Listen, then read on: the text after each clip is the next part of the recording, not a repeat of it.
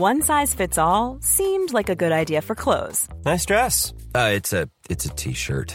Until you tried it on. Same goes for your healthcare. That's why United Healthcare offers a variety of flexible, budget-friendly coverage for medical, vision, dental, and more. So whether you're between jobs, coming off a parent's plan, or even missed open enrollment, you can find the plan that fits you best. Find out more about United Healthcare coverage at uh1.com. That's uh1.com. I'm Sandra, and I'm just the professional your small business was looking for. But you didn't hire me because you didn't use LinkedIn Jobs. LinkedIn has professionals you can't find anywhere else, including those who aren't actively looking for a new job, but might be open to the perfect role, like me. In a given month, over 70% of LinkedIn users don't visit other leading job sites. So if you're not looking on LinkedIn, you'll miss out on great candidates like Sandra. Start hiring professionals like a professional. Post your free job on linkedin.com/people today.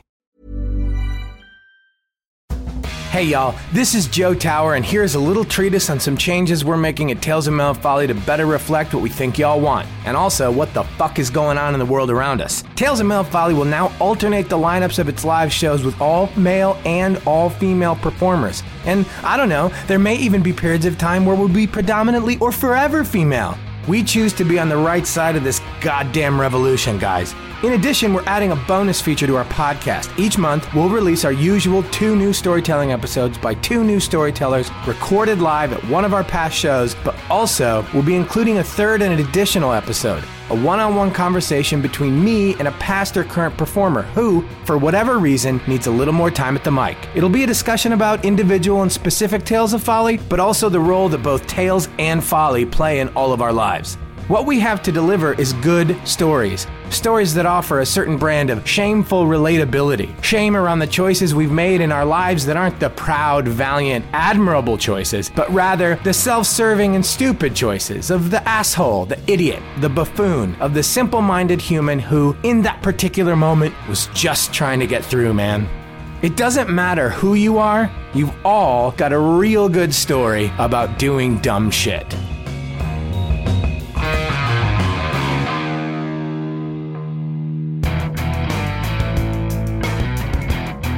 From our show this last March at our wonderful new home at 3 Clubs on Vine, where we finally, for the love of all that's holy, were able to get our second all-time all-female lineup actually and legitimately recorded and safely transferred to our editor Brian's hard drive so he could gussy it up for your listening pleasure, we now bring you a story from Ali Waller. Ali's an LA stand-up and writer for everything from Late Night with Jimmy Fallon to Togetherness to American Dad, and her story is about what it means to really party all the way and how important it is to have that partner that's gonna keep an eye out for you when you do. Watch out, y'all, because here comes Ali Waller's tale of female folly.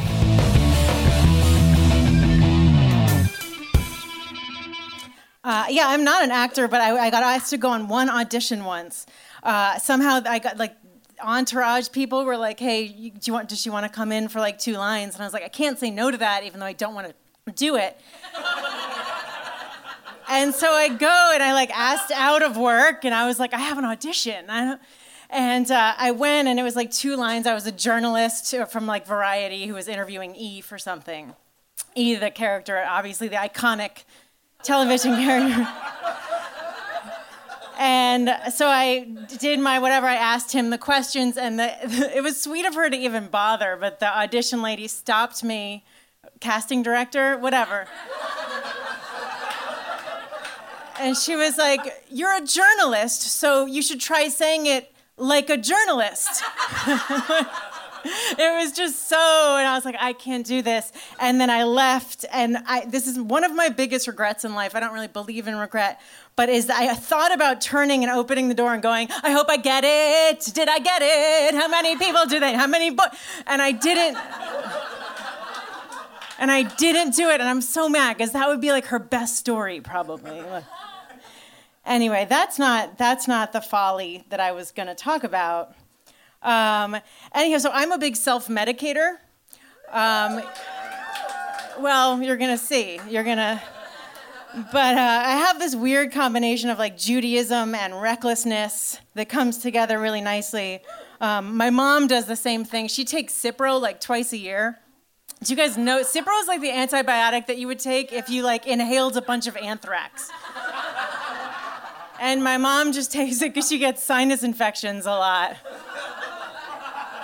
And she's been getting them for like 40 years, and every time she gets a diagnosis, she treats it like it's AIDS. So anyhow, so I've taken the Quality, and a couple months ago, I was about to go on my honeymoon.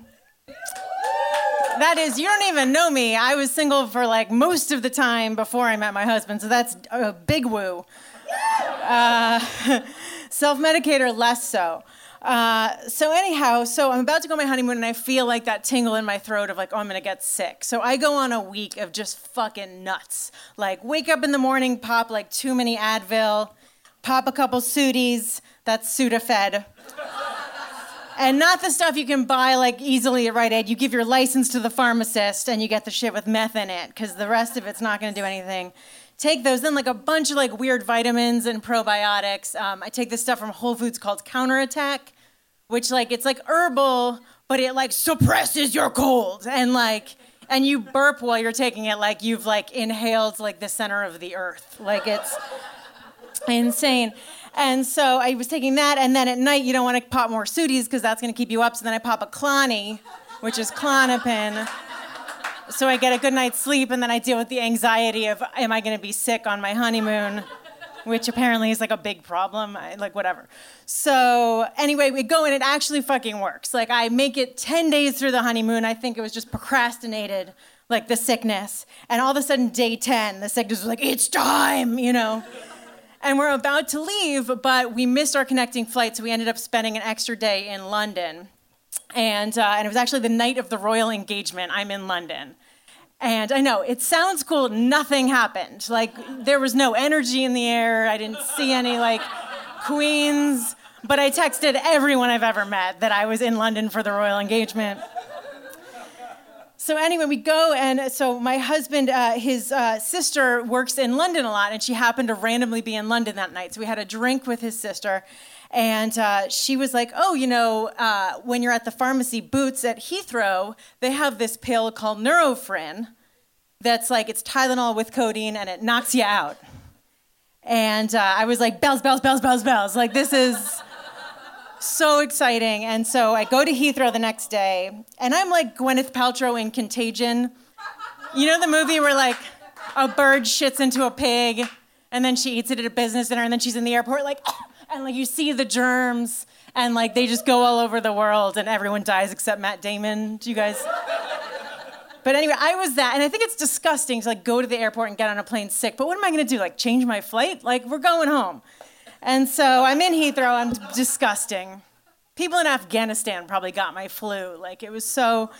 And so I go to Boots, and I get this pill called Nurofen. It's literally by the register next to the Cadbury fruit and nut bars. So I'm like, oh, it's candy. You're signaling to me that this is candy. And so I buy a couple boxes, get on the plane. I'm like, I don't want to take it on the plane. I got home, jet lagged, slept fine that night. But the next day I'm so sick. And so I'm like, okay, I'm going to take a Nurofen because I got to sleep. And so I look at the box and it says take 1 to 2. And I'm like, okay, I should definitely take 1 because I don't know what this is gonna do to me. So I took 2. And she was right, it knocked me out. I went to sleep until like 3 a.m. until I woke up, had to pee. Go to the bathroom, sit on the toilet and feel, you know the thing when your blood goes either to your head or your feet and you're like dizzy in the middle of the night? I don't know which way the blood's going, but you're just feeling dizzy. Nobody? You know, okay, great. Sorry. Fucking nobody? And I'm like, oh boy, this isn't good. And so I think logic tells me call to your husband, Allie. He's like a room away, like call to him. But here's the thing about Jamie. He never gets sick. Like he got sick once since we've been together and he was like sneezing and he's like, it's allergies. I'm like, you don't have allergies, just admit you have a fucking cold. And he finally like got a cold, drank like 2 glasses of water, took a bath, slept one night, and then was like 100% better the next day. Like so annoying. Didn't whine, didn't want to be coddled, which is like the best part of being sick. Like none of it.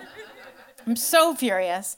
And he does this fucking annoying thing where when he's eaten a lot, he'll then like pull back for a couple days and like exercise to like get it back. So anyway, It's annoying. I didn't want to call to him and be like, hey, baby, I took a weird airport pill that you would never. And so I'm like, I'm going to do this on my own. I'm a feminist. And I should have stayed on the toilet, which could apply to several times in my life, unfortunately. And I get up and I kind of like I think I tried to wash my hands. I'd like to think that. And then I think I was trying to like hug the perimeter to get like around the bathroom into bed. And we're not sure what happened, but what we think happened was that I walked into the edge of the door, passed out, head hits the tile floor. Jamie wakes up to like a clunk and comes out, and I am unconscious on the bathroom floor. And he's going, baby, baby, you passed out, baby. And I wake up, and again, I'm just like, I'm fine. I'm totally fine. And he's holding me with his head, and I'm like, baby, I'm fine. And I'm embarrassed and about to sort of admit that I've taken this pill because I didn't realize that I had like hit my head. And so then I wake up, and so I'm like, I'm fine. And then my eyes roll in the back of my head, and I pass out again. And so then he's like, and I'm like, I'm fine. I wake up a second time, and he's like, I'm calling 911. So he runs to get his phone. And at this point, I'm like, I'm going to prove how fine I am. And so I crawl on my hands and knees into the bedroom, and I sit up on the bed like, ta-da! Not just surviving, but thriving.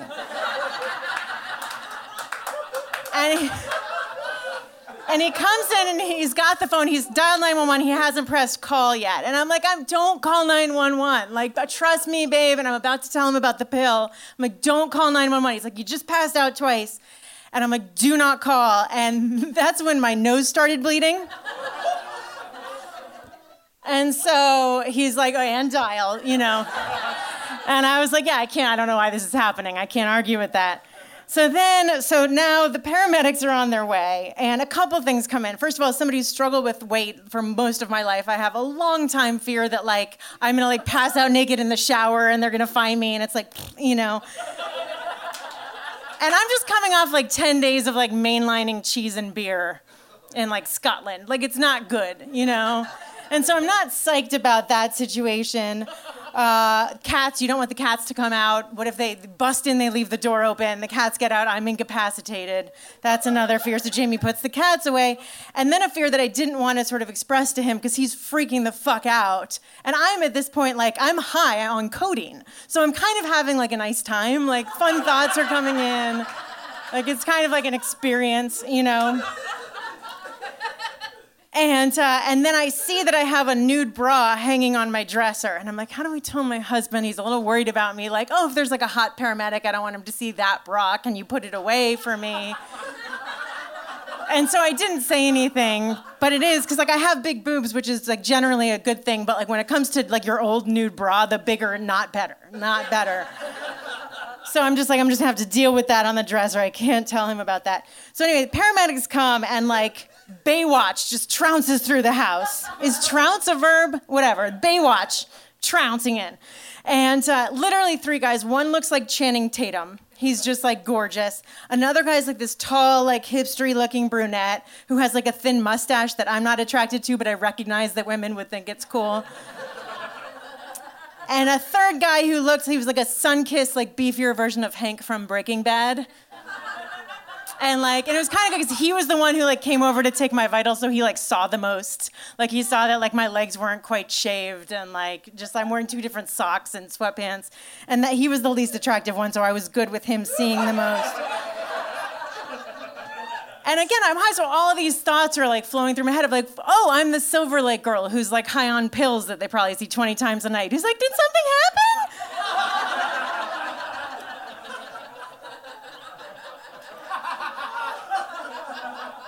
And then I'm also thinking like, they're all so like Malibu, like, and I was just like, I thought like ambulances have neighborhoods. I didn't realize they were like Uber where you just kind of go wherever the night takes you. So I'm like, these guys don't belong in Silver Lake. And then the third thing that I just kept I wanted to say so bad was just like, you guys must pull so much tail. Like, it was all I could think. But like the Harvey Weinstein stuff had just broken. And so I was like, it's like a little inappropriate because like, it's like, I'm not in a professional situation at all, but they are, like they're working. I can't be like, do you get fucked a lot? And like my husband's there and like freaking the fuck out because he watched me die basically twice. And I noticed for the first time, so he is wearing for like the second time since we got together, the pajama onesie that I bought him for Christmas the year before. So he looks like one of Santa's elves having a panic attack next to Channing Tatum, who, by the way, is directly in eye line of the bra. Like, he is seeing it. So whatever, they check all my vitals. They're like, you're fine. You have an egg on your head. You probably just have a concussion. You can go to the ER tomorrow. And Jamie was wonderful and held me and didn't judge me for taking that weird airport pill.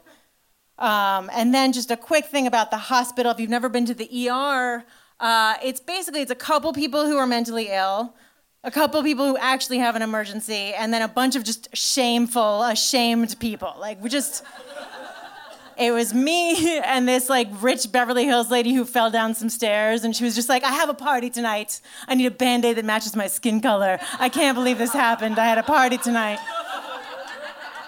I'm humiliated. And then the guy next to us, he had been running to an Uber from a bar on a Friday night, trips, and his instinct, instead of saving his face, is to save his phone, breaks his jaw. But it was a good thing he still had his phone because he was taking selfies of his face in the hospital. And so we're all just totally ashamed. But a couple good things came out of it. One is that I learned not to take stupid pills. Let's pull it back. Obvious lesson, but I needed to really learn it. And the second thing is that like my doctor had like the best day of her life because I had to see her for a checkup the next week. And she's like, so you had that cold on your honeymoon? And I'm like, no, I know it's flu season. You're seeing a lot of sniffles. You got to look at a brain scan. And like could not hide her excitement. She was just like, oh, a brain scan. All right. Thank you, Joe.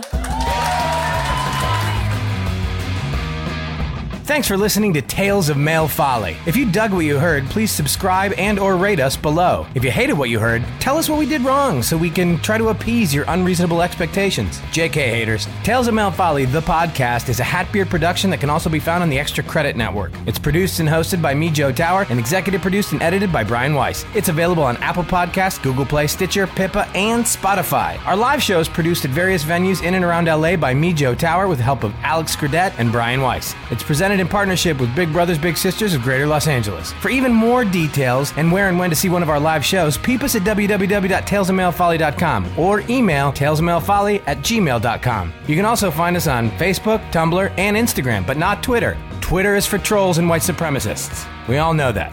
Twitter is dead. Thanks for listening.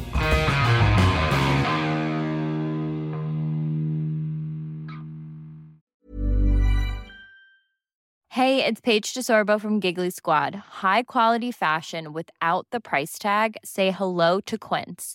I'm snagging high-end essentials like cozy cashmere sweaters, sleek leather jackets, fine jewelry, and so much more. With Quince being 50 to 80% less than similar brands. And they partner with factories that prioritize safe, ethical, and responsible manufacturing. I love that. Luxury quality within reach. Go to quince.com/style to get free shipping and 365-day returns on your next order. Quince.com/style.